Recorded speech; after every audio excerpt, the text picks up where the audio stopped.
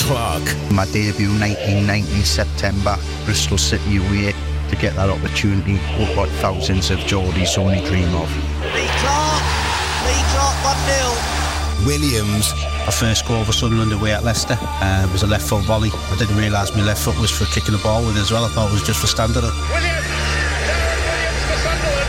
Hignett. Playing against Chelsea and to score the first goal there is something that still lives with me now, and it's what most people will talk to me about. Hignett with the ball. Go on, Higgy. You beauty. You Scouser Teesside beauty. Worshipped every weekend. It's the three legends. Banter and rivalry across the northeast.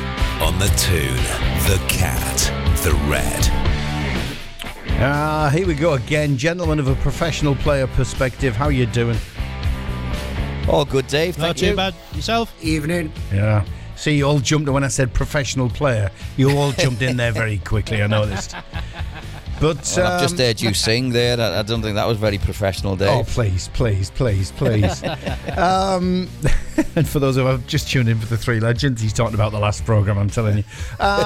Fellas, as much as I'd love to sit here and gloat and say the Borough holding up the North East End, being the only team to win, but, we won't go there. Over to you. What are you chewing the football cud over tonight? There's a bit of a low blow, that, Dave. I can go as low as a chihuahua, mate. Snake's belly, don't you worry. It's amazing what a week does in football, Dave, because, last week, Bristol City away, 2-0 down, get back to 2-2 and then lose the game. Some of the goals we conceded as well. But apparently one of the balls was out. Bristol City scored a goal from a ball that curled out back in. It was the worldie, actually, that the lad scored in the top corner. Should have been disallowed. I was chatting to the kit man in the week, who he said the bench and the staff weren't very happy about it. So they felt aggrieved at that one, but then to put on a show that they did against Preston in midweek was absolutely brilliant. Listen, I have to say Preston were really poor, and I expected a lot more from them.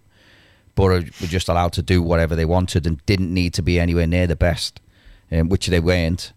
I'm sure they can play a lot better, and I've seen them play a lot better, but to get that result 4-0, it was really emphatic and puts them in decent form going into that Leeds game this weekend, which I'm really looking forward to. I think it'll be a cracker. Yeah, it's ominous place. Higgy, don't be asking for VAR in the Championship, please. Oh, mate. Yes. Do you know what? That's because that's why I didn't say. The first thing I'm thinking of was, we've got to talk about VAR again, because I don't want to. I don't want it in the Championship. I'm happy when you mentioned the goal against Borough at the weekend, I thought you were going to mention VAR.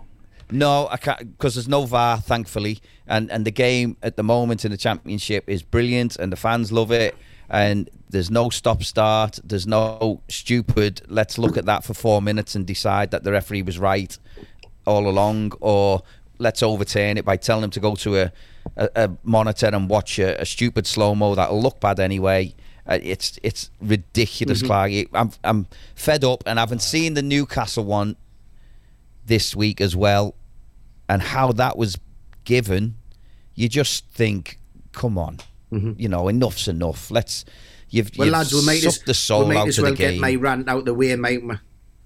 Yeah, get it out the way, because listen, mate. Everyone's with you, even me. Yeah. No, Clarky was appalling. Quick. It was. Listen, there's one word. There's one word for it. Disgraceful. But what I will say, which is. I thought the referee was actually having an outstanding game until he got called over to the monitor. He's a good ref. And then VAR got involved and he's a very good ref, and he was showing that. And I think if he hadn't got called over, which he shouldn't have been, VAR shouldn't even have asked him to go to the monitor. But like Sean Dyche said a couple of weeks ago, he said 99.9% of the time when the referee gets called over at the monitor, he changes his decision. So basically that's going to change, and like everyone's agreed, everyone I've seen in punditry, in the media, us just talking amongst friends and us here tonight, all agree disgraceful decision. And what you've done is you've changed the narrative from that being one of the best results in the club's history, and that's not going overboard, to go to Paris Saint-Germain, needing to get at least a point to stay in contention for the to get into the knockout stage, and you go there and win 1-0. Whether we deserve to be with the dominance that Palace had a lot of in the second half, but you're there and your players are fighting to get a 1-0 win, and you get unstuck with a terrible decision. And what it's done is, for me, it overshadowed what was a brilliant performance by the players and the management. Dave, can we clarify the dominance rule? Means nothing, does it, Clarky?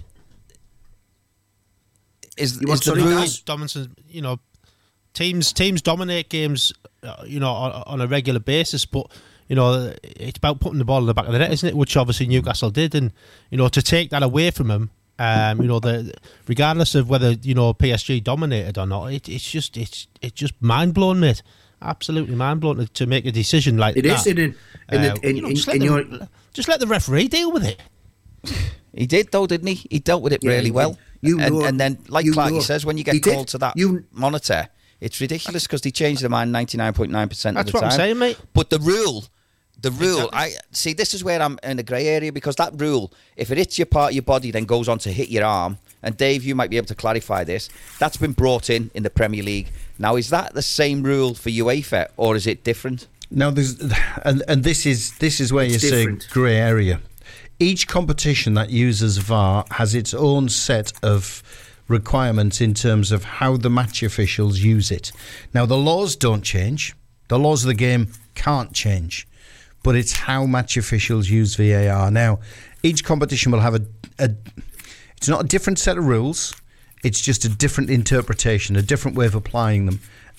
But it is common practice that, I know they changed the handball rule. What was it within the last 2 years? They changed the handball rule to I think the whole idea was you used to be able to score with your arm if it was accidental. So they wanted to rule all that out, to stop all the grief and the arguments where it touched his arm as it went in. So they tried to really pinpoint what a handball was. And they narrowed it down in terms of the referee being able to use common sense, because they were saying if it hits the arm, that's it, you blow the whistle. But then there was this interpretation of if it strikes another part of your body and bounces up and catches the arm, which the Premier League tend to use, because the Premier League will look at the rules, look at the laws, and they'll say, fellas, this is how we want you to apply it. And that's where the grey area comes, because UEFA say, fellas, it's our competition, this is how we want you to apply it. So there are slight differences, but no, under no interpretation was that a handball. And the reason why it was a handball and it was given as a penalty is because he was called across to review it at the monitor, and he's gone across there with a negative attitude thinking, I've made a mistake, I better find this mistake or I'm in trouble. And he's looking at slow-mos and stills which don't show you the natural movement of the ball in real time. And that's where VAR falls down. Twofold, psychologically, because it makes the ref think he's made a mistake, so he's looking to change his mind. Yeah. He's looking for evidence to change his mind when he goes to that screen. And then obviously secondly, when you don't play things in real time, they look 10 times worse. But that can't be right, can it? You've got to look at things in real. I think totally I've said it a couple of times. You've got to look at it in real time. Everything must be looked at, because you can look at anything in slow motion, and the most innocuous tackle will look like a sending off, because there'll always be contact. Football's still a contact game. It doesn't mean just because you've won a ball and then accidentally kicked someone else that's a foul. It's just gone so. It just drives me mad. When I'm watching it, it does sour everything. I mean, we had one. I was at Man City Liverpool last week. There was a shot edge of the box. Rodri, Gravenberch's come out, deflected it with his leg. Rodri's gone flying to the referee. That's a handball. All the Man City players around him. And the game stopped for 2.5 minutes while he looked at this ball in 20 different angles, hitting Gravenberch's leg. It was nowhere near his arm. And from the commentary position miles up, you could see it went nowhere near his arm. But players are now starting to play on it. But I'm thinking, well, why? Because if VAR's there, all you're doing is stopping the game from flowing. You're making stupid things. You're never going to get it because VAR's going to see it. But they're thinking the slightest touch now, if it's slightly at your hand, we might have half a chance of getting something. And that works both ways. So players got really skilled at flicking balls up and hitting people's arms in the box. That's why they stopped that handball rule. Yeah. Do you know what I mean? Not only could you not score a goal with your arm, which was right. Good point, yeah. They had to go the other way where attackers are getting the box and try and clip balls into arms. and you've got to give a pen. That can't be right either. I mean, you guys are the masters of overcoming rule changes, and Big Sam was an absolute genius. Do you remember when he started putting at free kicks? He started putting the 2 guys on the apex of the 6-yard box. Yeah, and that was to distract the keeper. Yeah. Because he'd looked at the law changes and thought, well, they've got to be actively involved in play. Well, if I stand them there, they're not going to be, but it's going to distract the keeper. So if there's any scraps to pick up, the keeper doesn't know where to go. So you guys are, and you're right, Higgy. Players will play at flicking the ball up. If it strikes an arm and it's a free kick or a penalty, you wouldn't you? You would. Well, it's an easy thing have to a do. go just flicking it up. Skilled at it. Of course you would. You can get quite skilled at it because it's an easy thing to do. The players are that talented now, aren't they? Yeah. And this is where the FIFA's play for it, like Higgy's saying. This is where the IFAB, who's FIFA and the 4 home associations who make the laws of the game, they don't understand the game. They haven't been players. They've either been Dave, I hear administrators. referees. This is doing my head in. Referees saying, "Well, players don't know the rules. Players shouldn't be in there. They don't know the rules." We don't need to know the rules. You know the rules. Referees know the rules. That's why you're in there. We're there to say whether there's been a bit of gamesmanship involved, whether someone's meant it or not. Yeah. Because when someone's meant to do something. It's a player thing. Referees haven't got that knowledge. Yeah, which is why I could never agree with you if you said players should be brought in to referee. But where I would totally agree with you in is players should be brought in to help match officials in terms of understanding how players play. Absolutely. 100%. That's the only reason I'd want players in the VAR room. The problem you've got is it's every weekend there's an issue with VAR in one of the Premier League games, and it's a big controversy. It's every single weekend in the Premier League, obviously because that's the only league at the moment in our country using the VAR.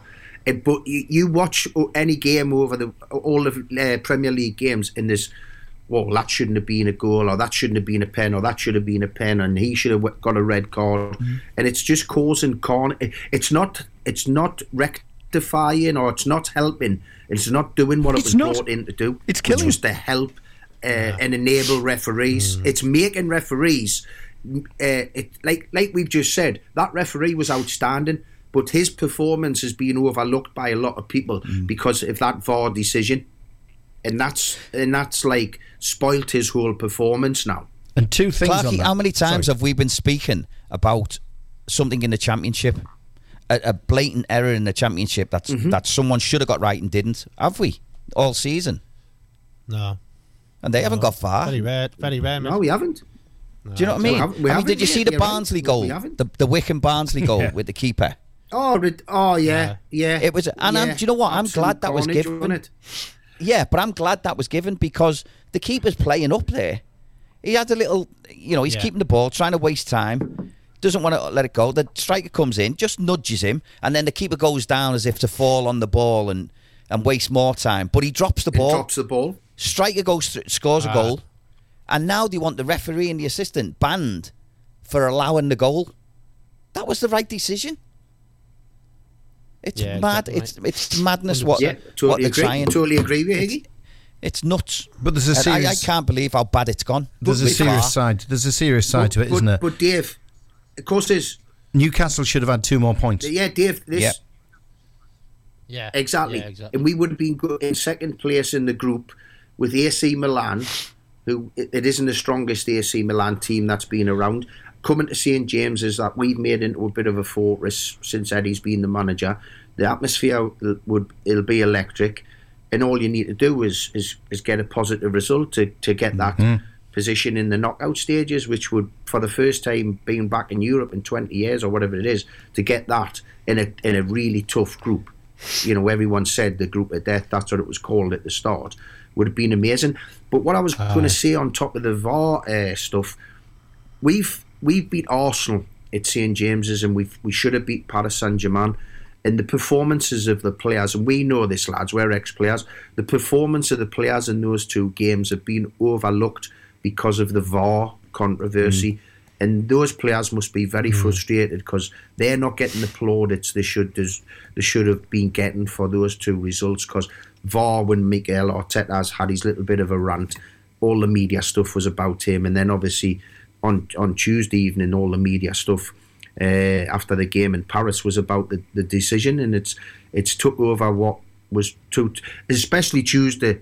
Guys, I mean, I don't know if you've realised, you've obviously had your games with the clubs and that with Borough and Sunderland, but we've got a depleted squad at the moment. We had 3 subs, we had 3 goalies on the bench, we had 4 untried youngsters who had 6 minutes between the lot of them. So these lads on the pitch, the manager couldn't really make a change. He wasn't in a position to. And the producing the results they have, and like with the Chelsea win at the weekend and then this, and it's overlooking what the manager and the players are achieving, which is the frustrating thing. Yeah, couldn't agree more. It's destroying the game, and we're getting no benefit from it. I mean, the decision making may have gone up fractionally, and we're destroying the game. But do you know what, Dave? I'm going to half disagree with that, because with the major decisions, like major decisions, has it gone up? Like the referee on field, how many times has he overturned a decision when it's been right? Do you know what I mean? So if you take that away, it evens itself up. I think it's very, very marginal, if at all, that VAR's made any difference. The only thing is like Clarky says, it takes away from the players sometimes. Of course it does. And it takes away from fans enjoying the game. The emotion away from fans. And do you know what? And I'm fed up of watching a game and every 15, 20 minutes, it stops for 2 minutes because they want to look at something. They're trying everything they can to stop or disallow goals. Surely the whole point of the game is we want goals, and we want more goals. So we want the game to benefit by having more goals, not less goals. VAR just does the opposite. Yeah, it tries to take all the enjoyment. It just takes the sting out of the game, doesn't it? Out of it. Yeah, absolutely does. And the frightening thing is, the administrators who are behind it now want to expand its use. Yeah, and I was going to say that, Dave. I was going to say that about expand its use, but also this sin bin idea that's been brought out. What do we think about that? But then, what's it for? Do you know what I mean? What do you go in the sin bin for? And you're allowed to have 2 bad tackles to go in the sin bin. It's just going to cause. They were talking about dissent. They were talking about dissent first and foremost. Yeah, but is the player who gets put in the sin bin, Dave, is he allowed to warm up? Because obviously you cannot just put a player back in the dugout for 10 minutes and then send him back out into a Premier League or Champions League game, high intensity, played at a rapid pace. You know, you'll be getting injuries left, right and centre. What's he allowed to do? Is he allowed to 100%. Warm up on the touchline still? Or I'm with you. There's so much grey area. And there's a load of the managers have come out and rightly so and said, stop trying to interfere with the game. Stop trying to bring more rules or regulations or whatever they're called, or laws or whatever into the game. Just leave it. You know, the VAR, we've brought VAR in, it hasn't worked. We're still trying to find the right way for it to work. So don't try and bring something else in that's going to add more problems to it. Yeah. I mean, it'll be unrecognisable soon, the game. You're going to have to be getting ready for 3-hour matches. There won't before long. There won't be refs. It'll just be a computer. Well, you know what? I wouldn't put it past them to get automated referees. Well, that's what they're trying to do now. They're trying to stop the referees using common sense. Yeah. Exactly. They do have automated offside. They were trialling it at the World Cup in Qatar. No, seriously. I know. Listen, so automated offside, what does that mean, Dave? Is it, is it still the old rule, or is it like trying to find a toenail offside to stop a goal from going in? Because I'd rather find a toenail onside to keep a goal, if that makes sense. Yeah. Do you know what I mean? So go the other way. He can be slightly offside, but as long as he's got a part of his body that's onside, it's a goal. But then you know what you're going to get then? You're going to get the same argument cropping in. Yeah, is his heel in front or behind that toenail? You're still going to get stoppages with VAR while they're trying to work it out. You'll get less goals taken off. The game will have more goals. Yeah. Because you're doing everything you can. Get people wearing bigger boots as well. I get that. Yeah, to get a goal. Do you know what I mean? So that's what we want. We want less margin to stop a goal going in. Do you know what I mean? I'd rather have... Yeah. It's now you've got a big margin to stop a goal going in, whereas if you change the law to that, you get less of a margin to stop a goal going in. If that makes sense to you. It does. Because you'd be onside a lot more, do you know what I mean?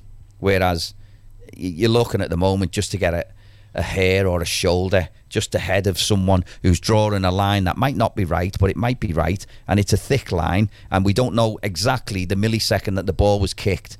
The margins are too fine.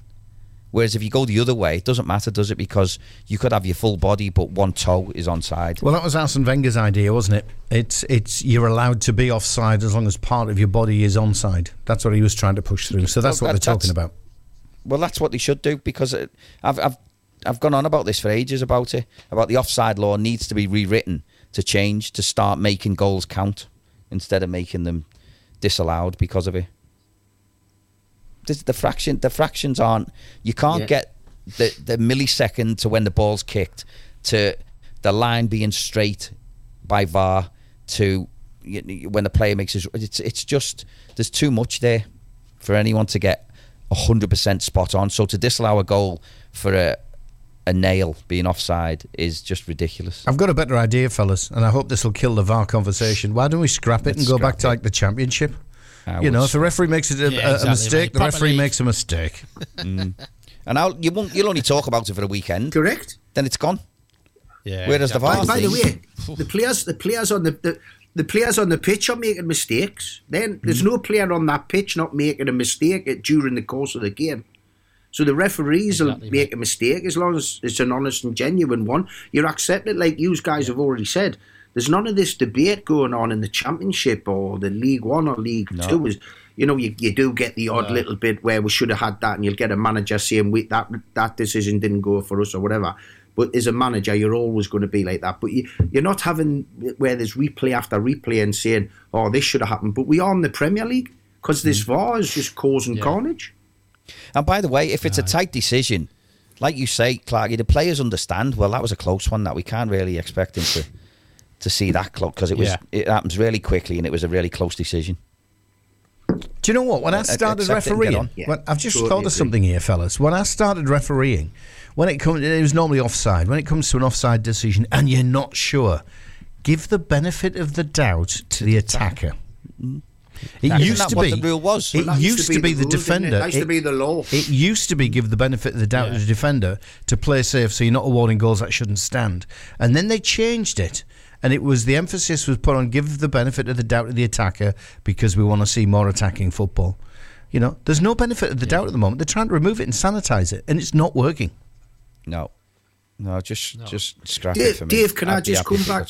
You made a point earlier, Dave, when you said about you're not one who's advocating about ex-players becoming referees, but you would have them in the VAR box or whatever it is, the room that they use. But what about when players? Is there not a way of getting ex-players to be fast-tracked to become referees? Now, because I know it's a long process to start from grassroots refereeing to get through all the way through the levels to get to become a football league referee and then a Premier League referee. But surely an ex-player playing the game, you've understood a lot of the things that are going on. Would there not be room to because it's difficult, what it's like. A player, say for example, he goes to 35, the usual retirement age, and then what's the retirement age for referees? Is it about 50, 55 there isn't one. There was a legal case a handful of years ago by it's a not referee. Specific. So there's not a specific. So you've just got to stopped it. You've got to keep passing the fitness tests and performing at a high level. That's where it is now. So age catches up to you. So one of them goes. Yeah. So in terms of an ex-player, if he wanted to become a referee, is there not the scope where you can fast track them a little bit because of the experience they've had as a player? What does it take on average? It takes about 13 years for a decent referee to reach the Premier League. That's the sort of training and background and development he has to do. Most of that is to get a feel of the game. So you take, for example, a player who's 35. Yeah. Right. Okay. So you could fast track him because he's already got a feel for the game. He's got an understanding of the game. What he doesn't have is the understanding of the application of the laws. That's what he's short of. But he gets football. He's been a professional player. So yeah, it would work. But it couldn't be in 2 years you're going to be refereeing in the Football League or the Premier League. But it would certainly be a hell of a lot shorter than 13 years. I don't mean that kind of fast track. Yeah. Do you know anyone who do it? I totally agree. I don't mean shortcuts. Yeah. Well, I probably don't, but I do know ex-teammates of mine, Higgy, who have got that. Yeah, Steve Harper's a qualified referee. So, there have been lads of teammates of mine who went on to do it. But like you say, Higgy, it's such a precarious position. They get so much flack. You'd be wondering if any ex-player would be crazy enough to have a go at it. But it would be interesting to see if someone or a few of ex-players done it and see how they got on, Yeah. I think Antheloma did it as well, didn't he, for a while? Yeah. Antheloma, lad I know really well. He was a Football League referee, yeah. Anyway, stop talking reffing and VAR. Get into footy, fellas. No one's saying these. Man, we can't. All right. Yeah. Come on. But listen, if we carry on with Newcastle, we'll talk about the last league game, Clarky, yeah? Come on, got to talk about Chelsea. What a performance that was, man. 4-1. 4-1 at St James's. And as I said, the depleted squad, still a strong starting 11 out on the pitch, but a depleted squad. And we've unearthed another little Geordie gem in Lewis Miley. Played a terrific little through ball for Alexander Isak for the first goal. 17 years of age, full home Premier League debut against a very expensive Chelsea, and then a couple of days later, full Champions League debut in the Parc des Princes against PSG. So, and he's been terrific in both games. And he couldn't want it to happen to a nicer lad. Got to know his family. He's got two brothers in the Newcastle Academy, an older and younger brother, and he's got another brother who's in the Sunderland Academy. So, 4 brothers in that family, very much in the football world, and Lewis is flying the flag for that family. He's been outstanding. So it was buzzing in Newcastle last Saturday night, as you can imagine. A brilliant win when, everyone was expecting, with the depleted squad, but also the way Chelsea had started improving under Pochettino, expecting a real tough game, which it was. But then Newcastle produced a terrific performance. So, like we were talking about earlier, that the home form is sensational. And hopefully it continues tomorrow night against Man United.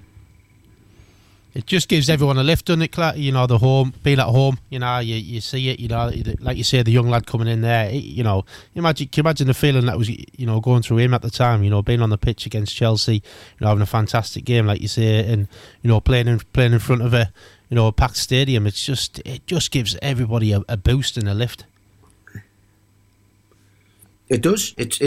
Everyone was buzzing, Daz, after the game. It was the standard of opposition, the quality of the performance throughout the game, because we knew that if we had to call on the bench, and this isn't being disrespectful because we had 3 goalkeepers on there, we had 4 untried youngsters, and hey, who's to say those youngsters wouldn't have made the same sort of impact as Lewis Miley? Until you give them a chance, you never know. But it is a tough game. Exactly. When it's a tough call when you've got to give them 2 or 3 youngsters that first start in such big games together as well. They need those experienced lads around them. But it just gave everyone a huge lift, So going into the Paris match, and then obviously we've got, as I said, Man United tomorrow night, and everyone's going there full of optimism and think that we can go again. And what Eddie, I think immense credit has to go to Eddie and his staff, because what they're doing is they're taking away the excuses. They're not allowing the players to have an excuse book about, this player's missing, that player's missing. They're just saying, we've got a good team out on the pitch. We've got more than good enough capabilities to win the game. Let's take the excuses out the way, and let's get on and crack on with trying to win matches. And that's what Eddie and his staff have done brilliantly for me. Yeah, no, I don't think anyone's seen that result coming like that, did they? It seemed like it was a matter of time. With listening to the game, I was listening to bits of it, and it was fairly tight for bits, wasn't it? and then Newcastle just ran away with it. was. I think Chelsea lost away a little bit, didn't they, Clarky? But that's got to be down to Newcastle, surely. They did. I think it was the pressure they'd put on them, Higgy. I think it was the intensity Newcastle played the whole game at. I think, Thiago Silva, he had one of he's been accomplished since he's come in at Chelsea and belittling his age, but he even looked a little bit, he's played in massive games all throughout his career, whether that's for his country or for club, and he looked a little bit shell-shocked. He made a couple of errors that were uncharacteristic for him, and I think it was the intensity that Eddie's got the Newcastle lads playing at, the speed, the play, the start games unbelievable, especially at St James's. The tempo is absolutely crazy for them to get it on the front foot and get the fans behind them, and I think that's making a big impact for them, especially at St James's. Do you think what happened at PSG will have an effect in the Man United game? Do you think they'll be a bit down, a bit flat? Oh, that's a good question. Yeah. That's a good question. I listened to Eddie's press conference this morning, and he was saying the lads have been into training the last couple of days and they've been buoyant. They've parked the PSG result and what's happened with it, and they've just focused on Man U. And what he's done over the course of the season, he's done that really well. But I get where you're coming from, Higgy. I mean, we've all been there, haven't we, where we've played in a terrific team performance and then something's happened in last minute or injury time and it's took away a potential brilliant result from you, and it can have an adverse effect. Just hoping Eddie and his staff can get around the lads and take the positives from Paris rather than the negative, which was the last minute stuff, and they can go into the game tomorrow night and have the same impact. Yeah, well, they're on a great run, aren't they, at the minute? Like you said, though, Clark, I think you've got the best management team for that to deal with things like that, though, don't you? I mean, the management skills he's had since the start of the season have been fantastic and proved that on the pitch, mate. With the depleted squad, the young lads coming in, producing the goods, getting fantastic results. I think you've got the best staff in mind to deal with situations like that. Well, he's so calm and collected on the touchline, Daz. He's always just thinking about how he can change the course of the game or what he has to keep doing. His assistant, Jason Tyndall, he's nicknamed Mad Dog by the Newcastle fans. He's the one who does all the winding up in the technical area and that, and he's the one who's in the fourth officials here. Eddie's just totally focused on his job and what he's got to do, and they seem to bounce off each other. They seem to have a good rapport and they work off each other. So, Eddie doesn't get involved in any of the nonsense, but if there's ever anything between the dugouts or whatever, he just leaves Mad Dog to it and lets him crack on and he can focus on the game. It's a good ploy. Yeah. Aye. How do you see the game going? How do you see the Man U game going, Clarky? I think if we can keep the starting 11 on the pitch, Higgy, and there's no any fatigue or any more injuries come, I think we've got a real good chance of winning the game. But if we have to go to the bench, then we're a little bit depleted and we're taking risks with untried youngsters. But I think we're more than capable of, certainly on my day, beating Man United. I watched them through the week and they're so hit and miss at this moment in time. Even though they're when you look at their results, I was quite shocked actually that their run of results have been quite positive. I didn't realise they were that good because their performance levels haven't been that really high. So I think we've got more than enough to win. But I think if there's anything affects the starting 11, we will be in looking into a little bit danger zone then, because we're taking risks with untried youngsters or putting players who. For example, you might have to, if you're going for experience, probably two experienced players we'll have on the bench tomorrow will be Matt Ritchie and Paul Dummett, so it'll be what he does if anything was to happen. So it's fingers crossed the starting 11 can stay fit for the full duration. Go on, Daz. Crack on with Sunderland because you must have so much to talk about. Clarky summed Newcastle up brilliantly. Honestly. What's going on at Sunderland? Yeah. Mm-hmm. I mean, it's been disappointing 2 games, to be quite honest, mate. I know they've had a little chat behind the scenes, the players, discussing a way forward. I think, a lot of ownership's been put obviously on the strikers, because they've not got a goal between them, and it's, you think that we've got some young guys in there, who at times you need to have a good mix, mate, and I think there's, no disrespect that, they're all good players, but, to have that bit of experience and mix in there, might make a bit of a difference. Obviously, Gak's been on a back foot again, out injured. I know he was on the bench the other night. Came on, didn't really affect the game. Mayende, he's a big, strong lad, but again, he's a young lad. And are we relying on him too much? Are we putting a lot of pressure on him? It'd be nice to get just one of those scruffy goals, should we say? Because at this moment in time, we're relying on either Jack Clark or Luke O'Neill scored the other night. We're relying on players that are not out and out strikers to get us goals, really, and it's been disappointing, mate. It's been disappointing. I think like I said earlier on, we dominate games, but if you're not scoring, it's pointless.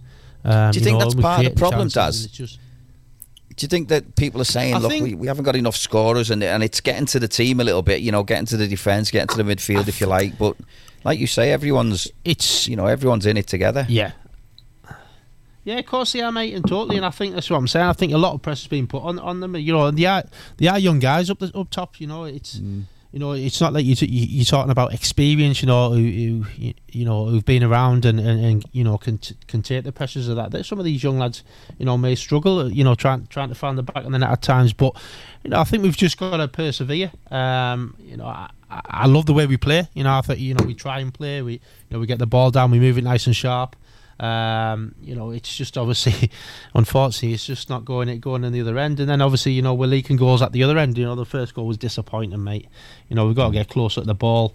You've got two players there who were, at least 3 or 4 yards away from the ball inside the penalty area, more or less. And that's disappointing. That's disappointing as a defender. You'd react. You want your defender to react to things a lot quicker. But unfortunately, we just didn't deal with it. And we've got obviously a trip down to Millwall, which, as we all know, is not not the best place to go. It's a beautiful ground. Not when beautiful people. Not when you're looking for a run, is it? Not the place you want to be when you're struggling a little bit, is it? When you're lacking a little bit of confidence. Exactly, and some of your youngsters are looking a little bit they're needing a little bit of help. The last place you want to go is Millwall, isn't it? Oh my God. Exactly, mate. Exactly. I mean, there's been talk of obviously him resting Job. He looked a little bit fatigued the other night. Ekwaz obviously on the fringes. Roberts was poor. To be honest, he's been disappointing in the last couple of games. So, there's talk of maybe bringing Bar in there. That was Bar, not VAR. Just to clarify, you put the feet of God into Clarky there by saying that. Yeah. I'm clapping you there, Daz. That's a classic. I'm clapping you there, son. Yeah. So I mean, but by all accounts, the lads have had a meeting behind the scenes, with and they're basically.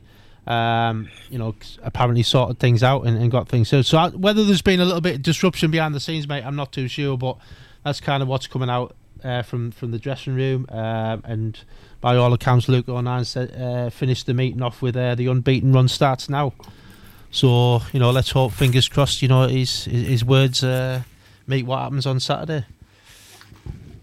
Yeah, it has been a tough run for them, but they're 11th in the league now, Daz, from being in a playoff spot. Just shows you how quick that league changes, doesn't it?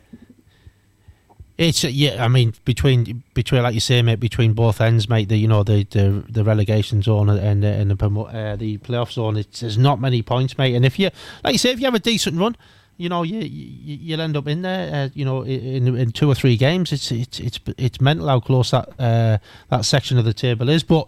Again, it's I touched on this at the start of the season. It's shades of last year, of how it started. So it started off really well. We were up there competing, in and around the playoff area, and then we had a little fade off, and then obviously finished strong towards the end of the season. But you can't always rely on that. Especially where the league is now, where you like say your Leicesters and your Leeds and teams picking up in that.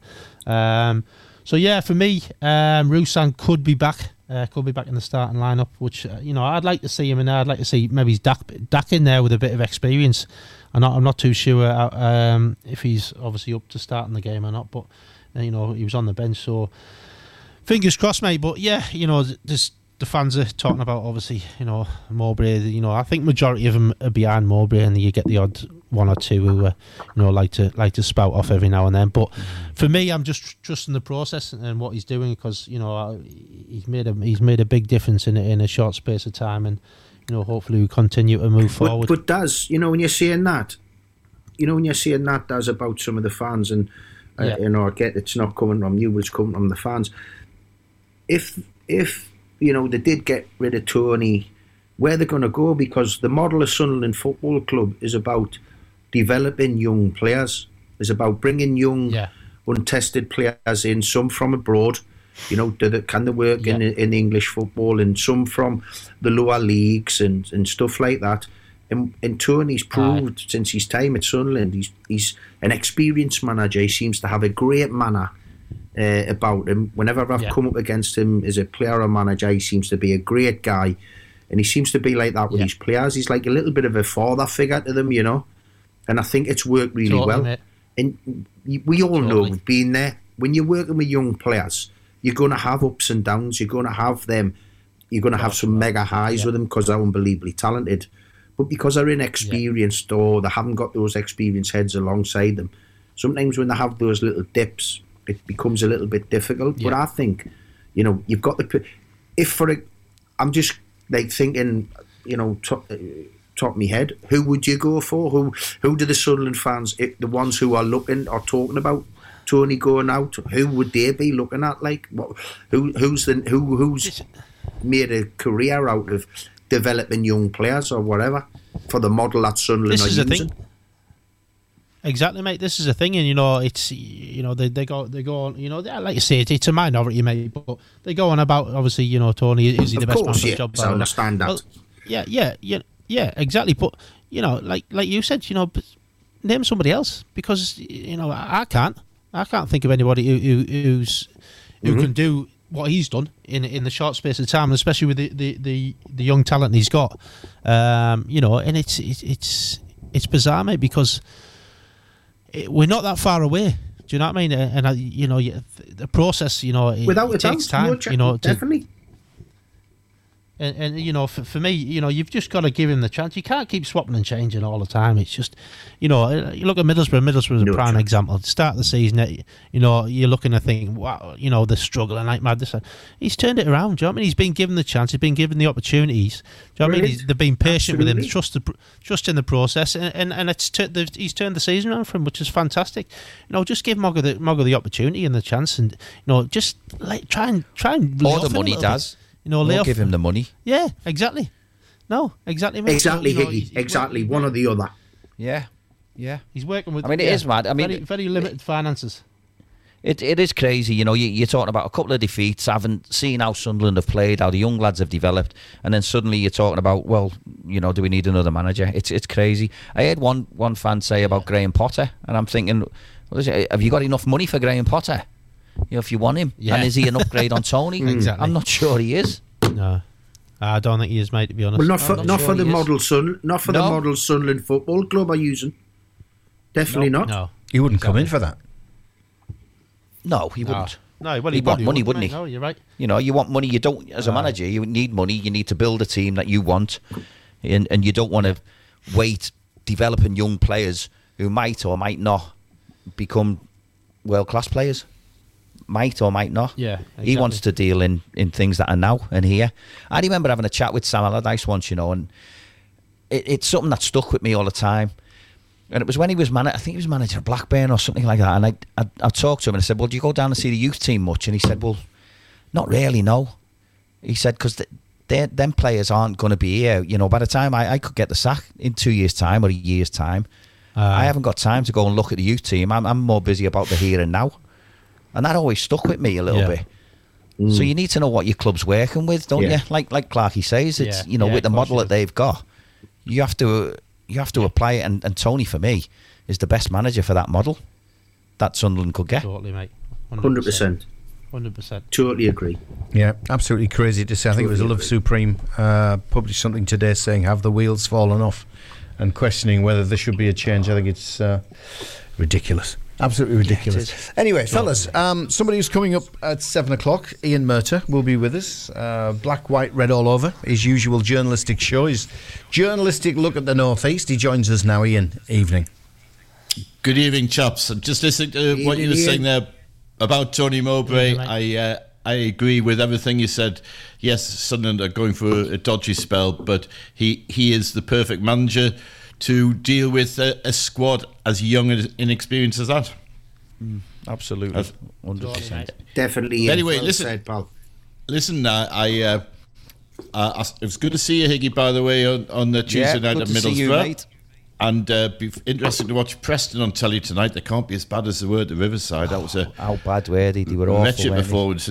Talking about awful performances, I was at Sunderland the next night, and I didn't think I could spend a more dispiriting 90 minutes. But then this morning on my way to Eddie Howe's press conference, my car broke down, and I was sitting in freezing cold for an hour and a half waiting for the breakdown truck. See, Ian, them Lamborghinis are no good, mate.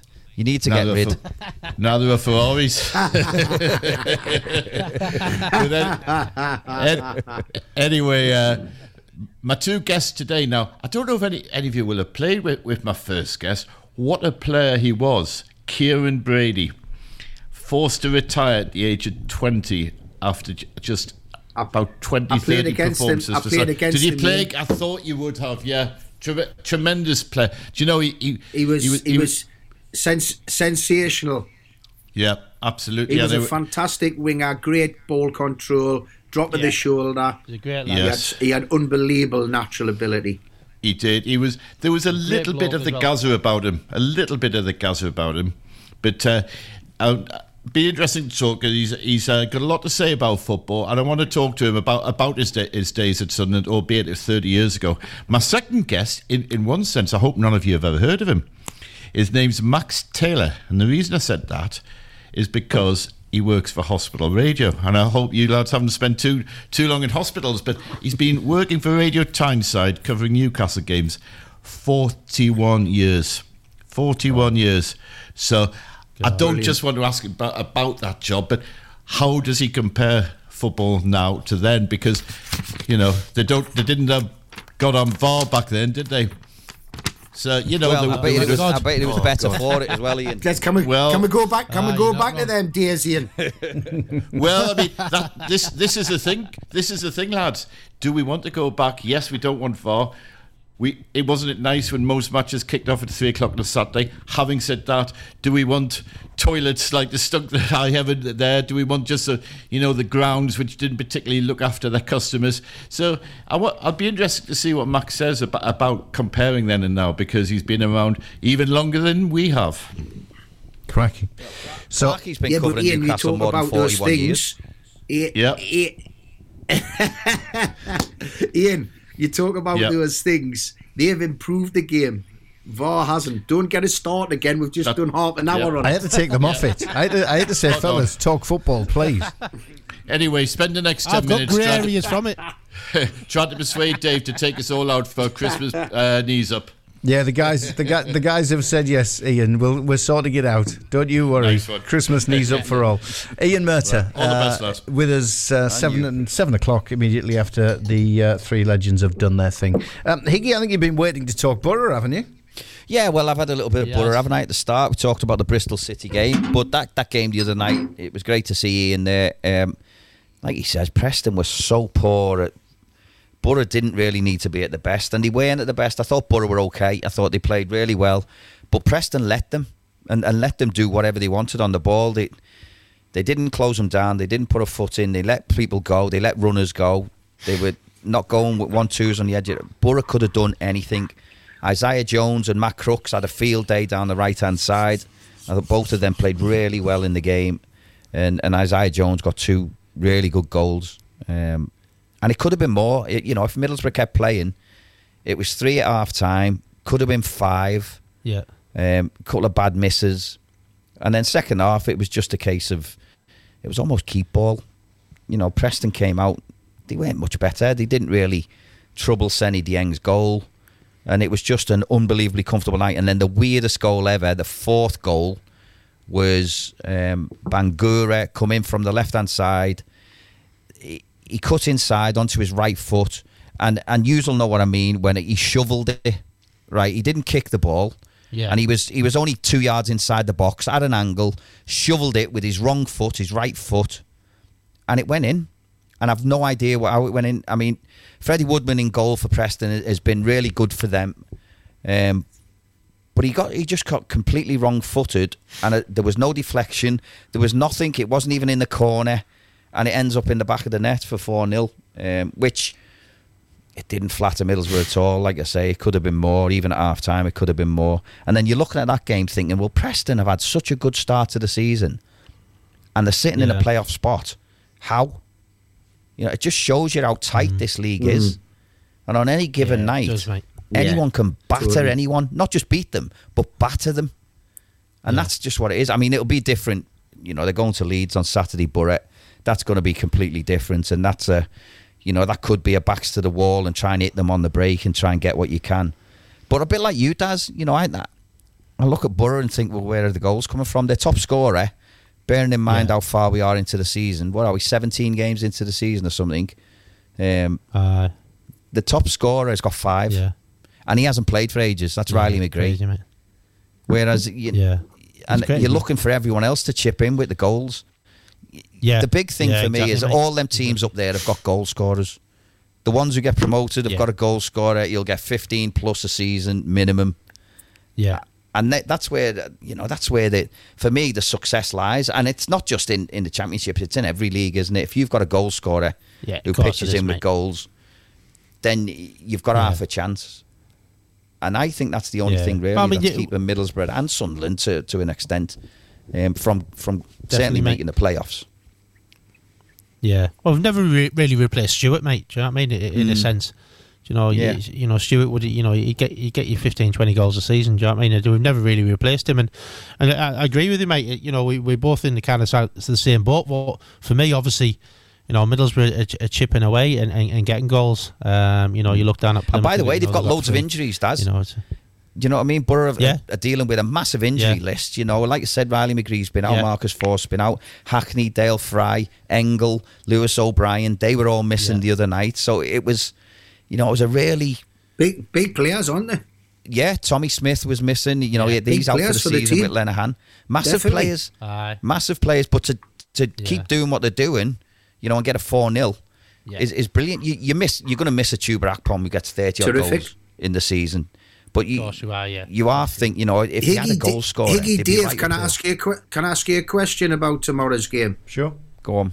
Being Borough lads, is this classed as a derby for you?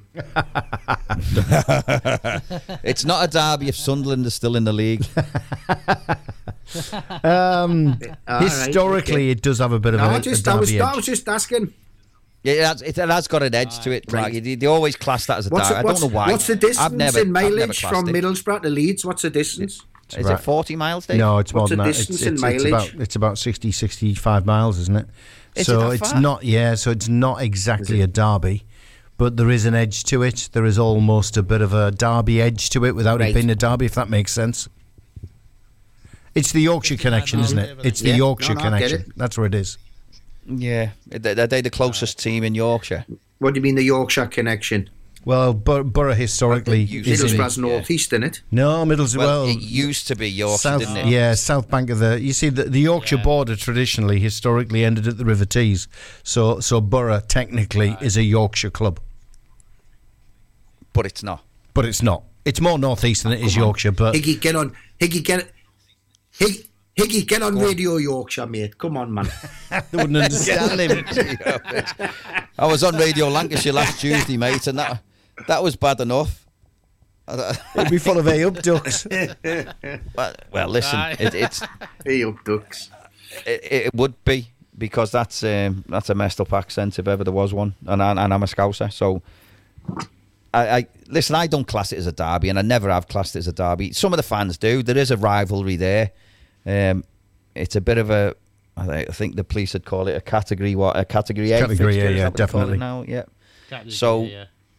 there is an edge to it, and it'll be no different tomorrow. Like I say, it'll be a really tough one because Leeds for me are the only ones who could catch Ipswich or Leicester. Even though, do you know what? Since we've said about Leicester, they've gone on a right dodgy run, haven't they? Haven't they? Wednesday taking a point from.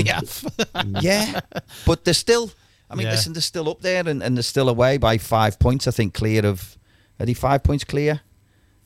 Something like that. But Ipswich is still on the coattails. Yeah. Ipswich still keep going, don't they? Even though we're thinking, are they going to fall away or not? But they don't. They keep pulling results out. It's just, for me, the top three.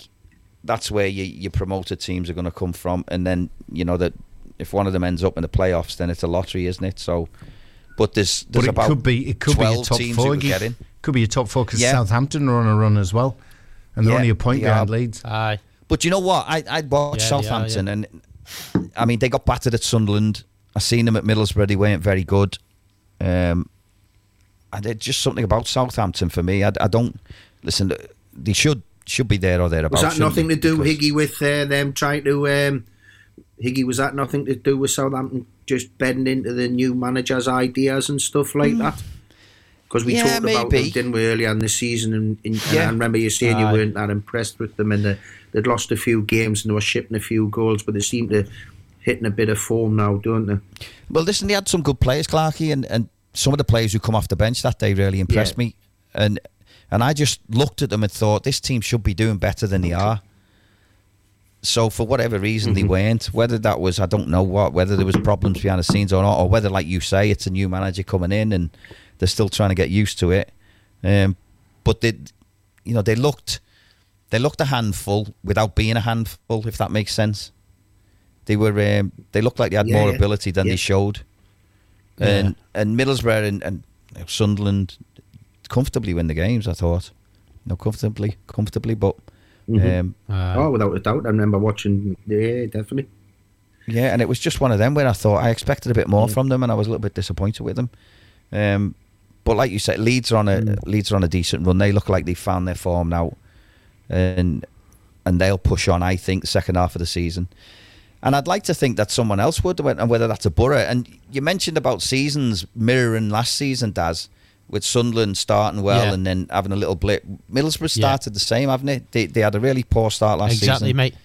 Same this season, and then they've 100%. Come with the right run, but they've come with a run earlier this season. So you just hope, they tailed off last season. They only won 2 of the last 10 last season. Yeah. So you just hope they can do a little bit better this season, and hopefully they'll get in and amongst it again. But you hope that about them all, don't you?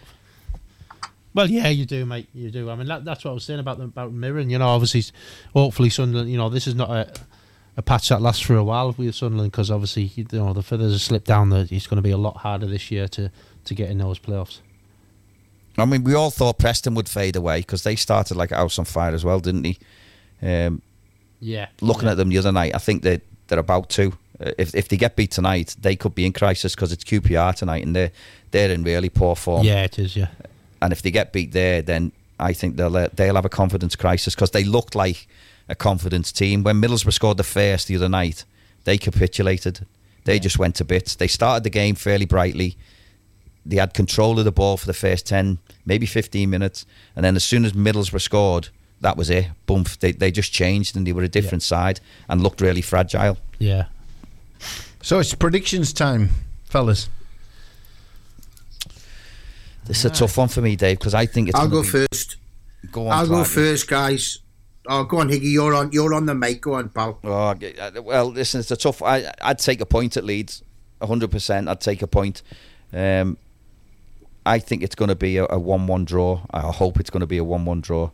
As for Sunderland need to win. So I'm going to go. Yeah. I'm going to go 2-1 Sunderland. Newcastle, I think, will win 2-0. So it's a full 3 out of 3.